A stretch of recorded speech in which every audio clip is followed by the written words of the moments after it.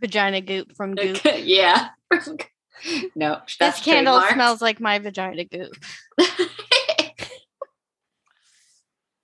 You know, I got it straight from my gynecologist.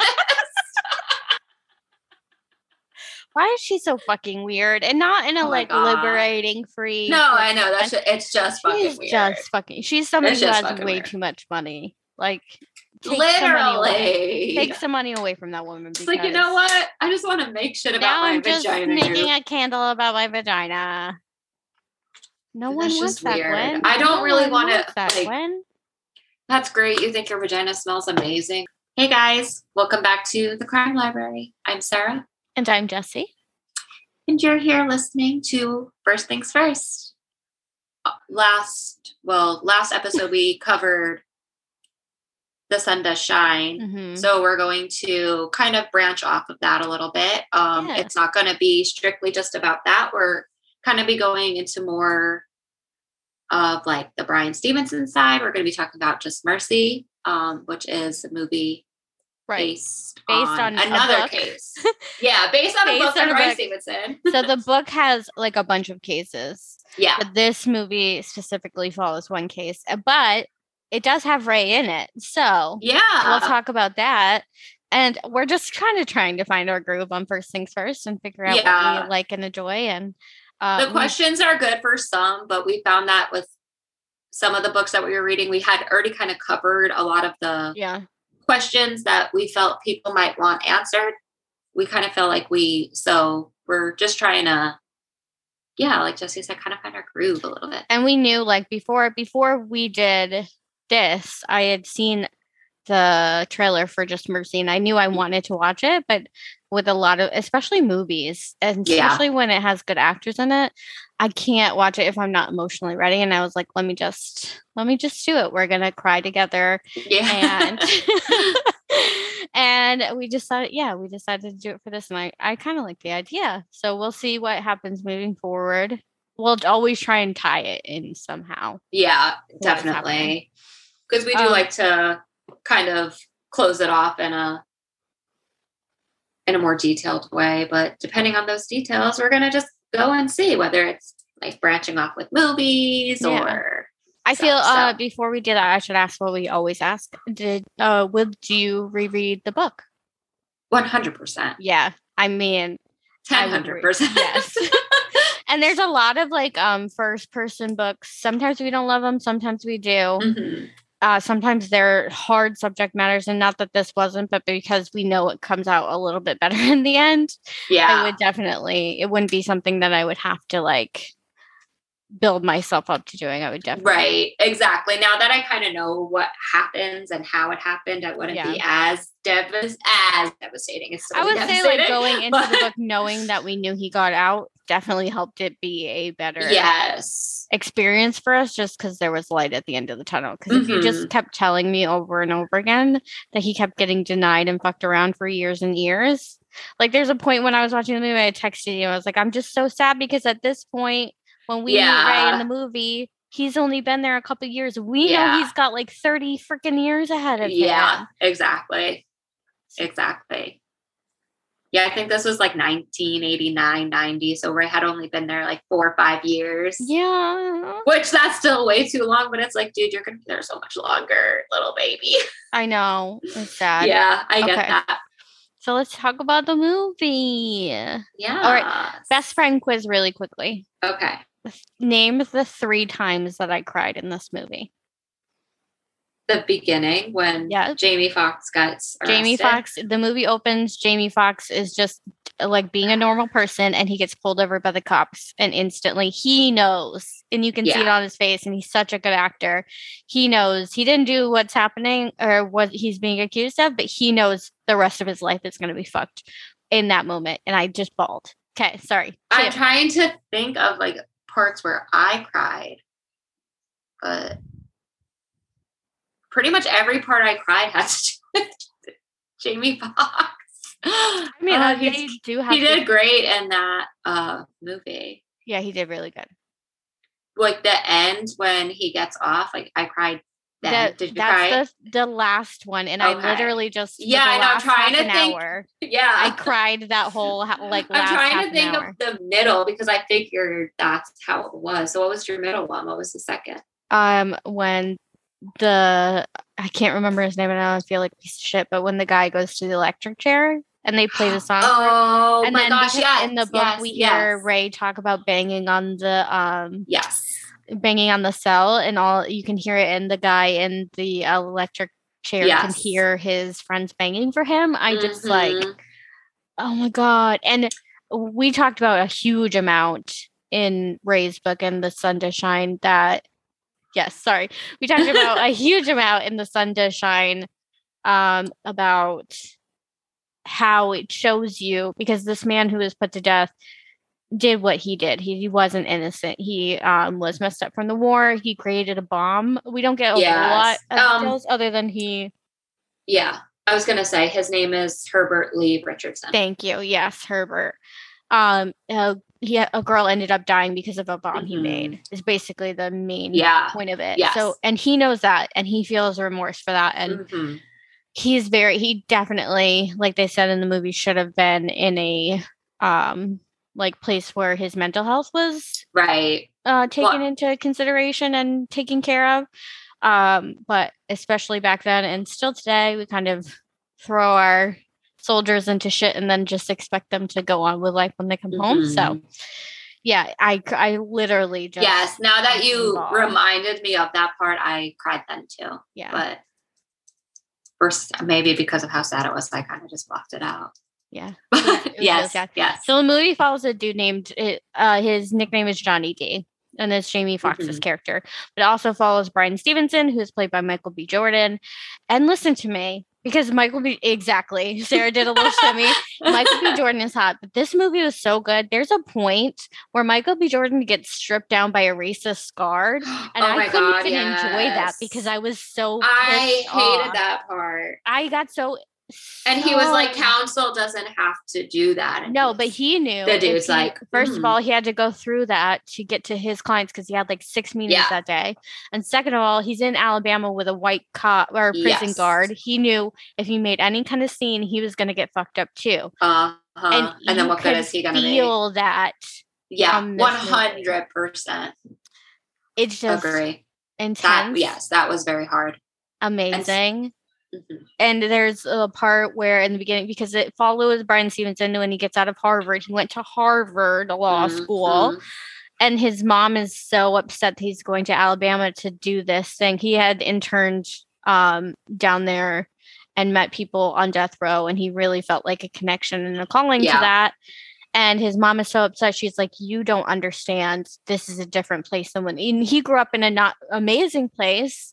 Yeah, he had to deal with some, but it wasn't the South. It wasn't the South, exactly. So, yes, not saying that what he had to go through wasn't wrong and it wasn't unfair, and the way they were treated was still bad. Right. He talks about his grandfather dying or being killed, and the police didn't care. Like, no one followed up on it, and it was really like, that's what made him want to be a lawyer. But I don't. The South is just a different. Yeah, and she was terrified, especially during these times. Yeah. And I understood that. And then from that moment on, I mean, no, I'm sorry, just from Jamie Foxx from the beginning. Yeah. You literally, we can never understand fully. We can guess. We can say that we put ourselves in their shoes. We can never fully understand, but we can learn from what's being shown to us from their experiences. Yeah. And Jesus Christ, this movie did it in such a good way. It was amazing. And Ice Cube's son is Ray in the movie, and I didn't know that. Yeah. Sarah thought we talked about it. I didn't know that. And then when you texted me that it was him, I looked at him again. I was like, holy shit. Yeah, that's why I thought. So much alike. Because she texted me, she goes, you didn't tell me Ray was in the movie. I'm like, didn't we talk about it? It's Ice Cube's son. She's like, no. I'm like, I could have sworn we talked about it. Yeah. And then I just got so sad because Ray. But at the end of the movie, they talk about Ray and his they do, and how he gets out, and oh my gosh. Yeah, I liked that they added that in there. Yeah, it was good. It was all good because it was about Johnny D in his case. He was falsely convicted for, once again, very similar to Ray's story. He was falsely convicted from for killing a girl. Yeah, at a white girl at a dry cleaning, and they say in the movie it's more than likely because he had been caught having an affair with a white woman a couple months before that, and the police just had it out for him. And oh my god. It's literally because the day this happened, he's at a barbecue surrounded by 1 million members of his community. Yeah, he has so many alibis. And the police literally force a white felon to say that he drove Johnny D to this place. Yeah, because Johnny D held him at gunpoint because his arm hurt and he needed this guy to drive him to the dry cleaner so that he could kill this girl. But then when Johnny D went in to do it, he went to a corner store and got cigarettes and then came back to wait for Johnny D and walked in and saw him kill the girl. Like, yeah. Sorry. Like, once again, none of this makes sense. Yeah, none of it does. But we learn later on that Johnny D was sent to death row before anything was happening with his trial, and so was this other man, and he got I know, that was fucking crazy, bro. The length that people can get away with shit like that blows my fucking mind. He hadn't even had his trial yet, and they're like, just go to death row. And the fact that they could send another person there to coerce them into saying that they know Johnny D did it. Right, that they were the ones who told him, and they're like, you know what, you go there too. And then he eventually is like, hey, I will tell you whatever the fuck you want me to tell you to get me off of this death row. Like, I can't do it. Which, not saying it was okay. This man put another innocent man, but I understand that situation. Like, sometimes if people are backed into a corner, sometimes unfortunately they'll throw people under the bus to get out of that corner. Right. Yeah, Johnny D was sentenced and was put on death row. He wasn't there as long as Ray, thank God. No, thank goodness. But one thing I found fascinating and really sad is that eventually he dies after he gets out. He dies, and he dies from I think it's onset dementia or Alzheimer's, one of them. Dementia. Yeah. And there are studies that show like things like that when he's isolated and in his cell all the time and not getting out, kind of like Ray, speeds up that process. So I wonder if that had anything to do with it. It just makes me even more. I know. It probably does. It probably does. Something I found interesting too about the sentencing once he was convicted. Honestly, I don't remember if they say this in the movie or not, but as I was like looking more into it, when they convicted him and found him guilty, the jurors had recommended just life in prison. But the judge overturned it. There's like they did. They did. That. I was like, I feel like they did, but and the judge was like, no, overturned it. What? He can go to death row. So I thought that was obviously because because one thing that is abundantly clear is that it had been a year since this white young woman he was arrested so long after too was murdered. They literally just started to panic and they had nobody, find anybody, and so they had that white felon, but they also had a young black man. I don't remember how they got him to testify, but I do know that one of Johnny D's son's friends was with him at the time and could be like, no, he couldn't have seen Johnny D leave the dry cleaners. But eventually that friend wouldn't testify in court because he was getting arrested for perjury, quote unquote. Oh my gosh. When he hadn't even perjured himself. Like there was no trial for him to perjure himself. Right. So they were intimidating him from the jump. And like so ridiculous. There were so many times, and I know it's a movie, so they have to like play, you can't tell 100%. Drama. You know what I mean? But like Brian Stevenson does just seem like this dude. There's so many times in the movie where Michael B. Jordan looks like he's gonna blow his fucking shit. Yeah. And then it's just like, nope. I can't. If I fall down and I falter, then all these people who are relying on me are gonna be let down by me, and I can't let that happen just because I have my pride and anger. I wish I had that in me. I know.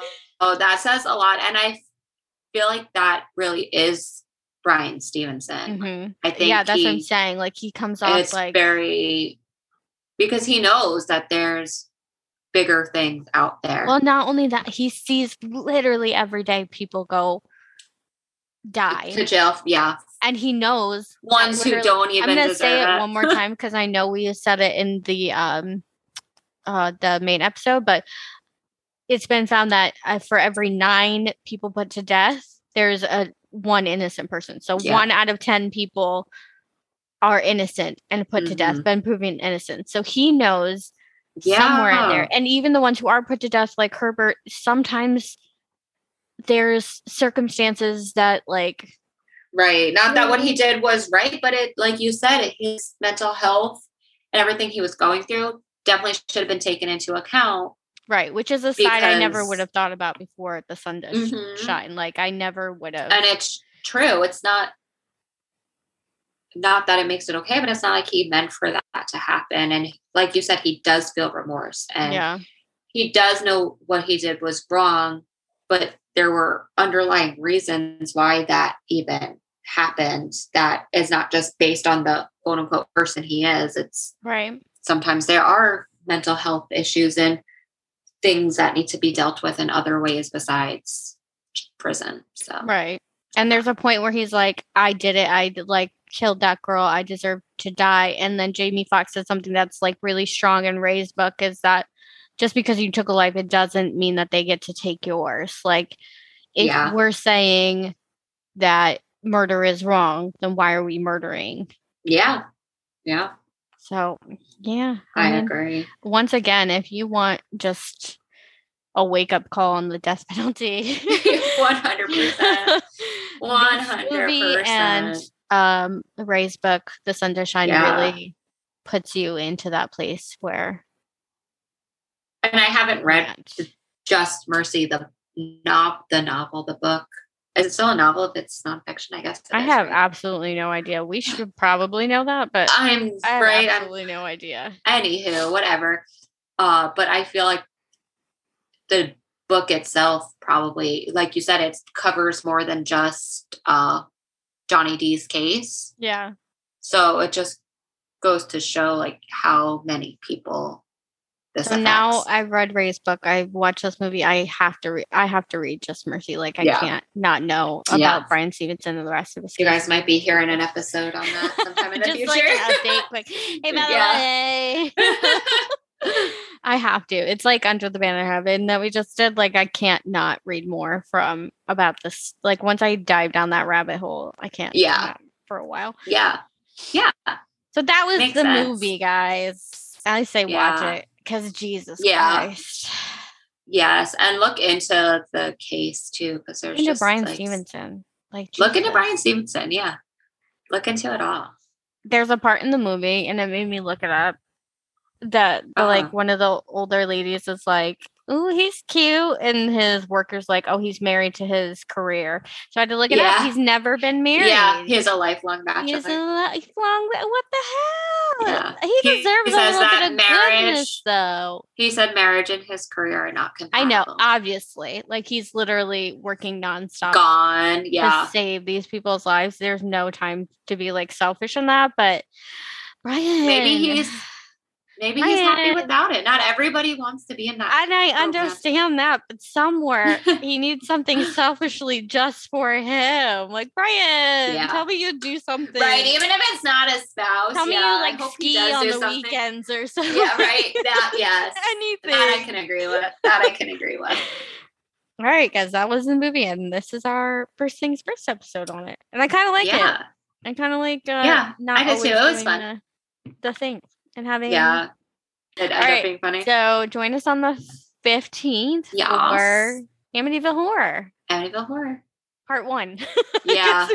Because it's a little bit of a horror show. That's perfect. It really is. It's a shit show, but it's a fun. It's a fun shit show. So we'll see you on the 15th. All right, guys. Talk to you then. Bye.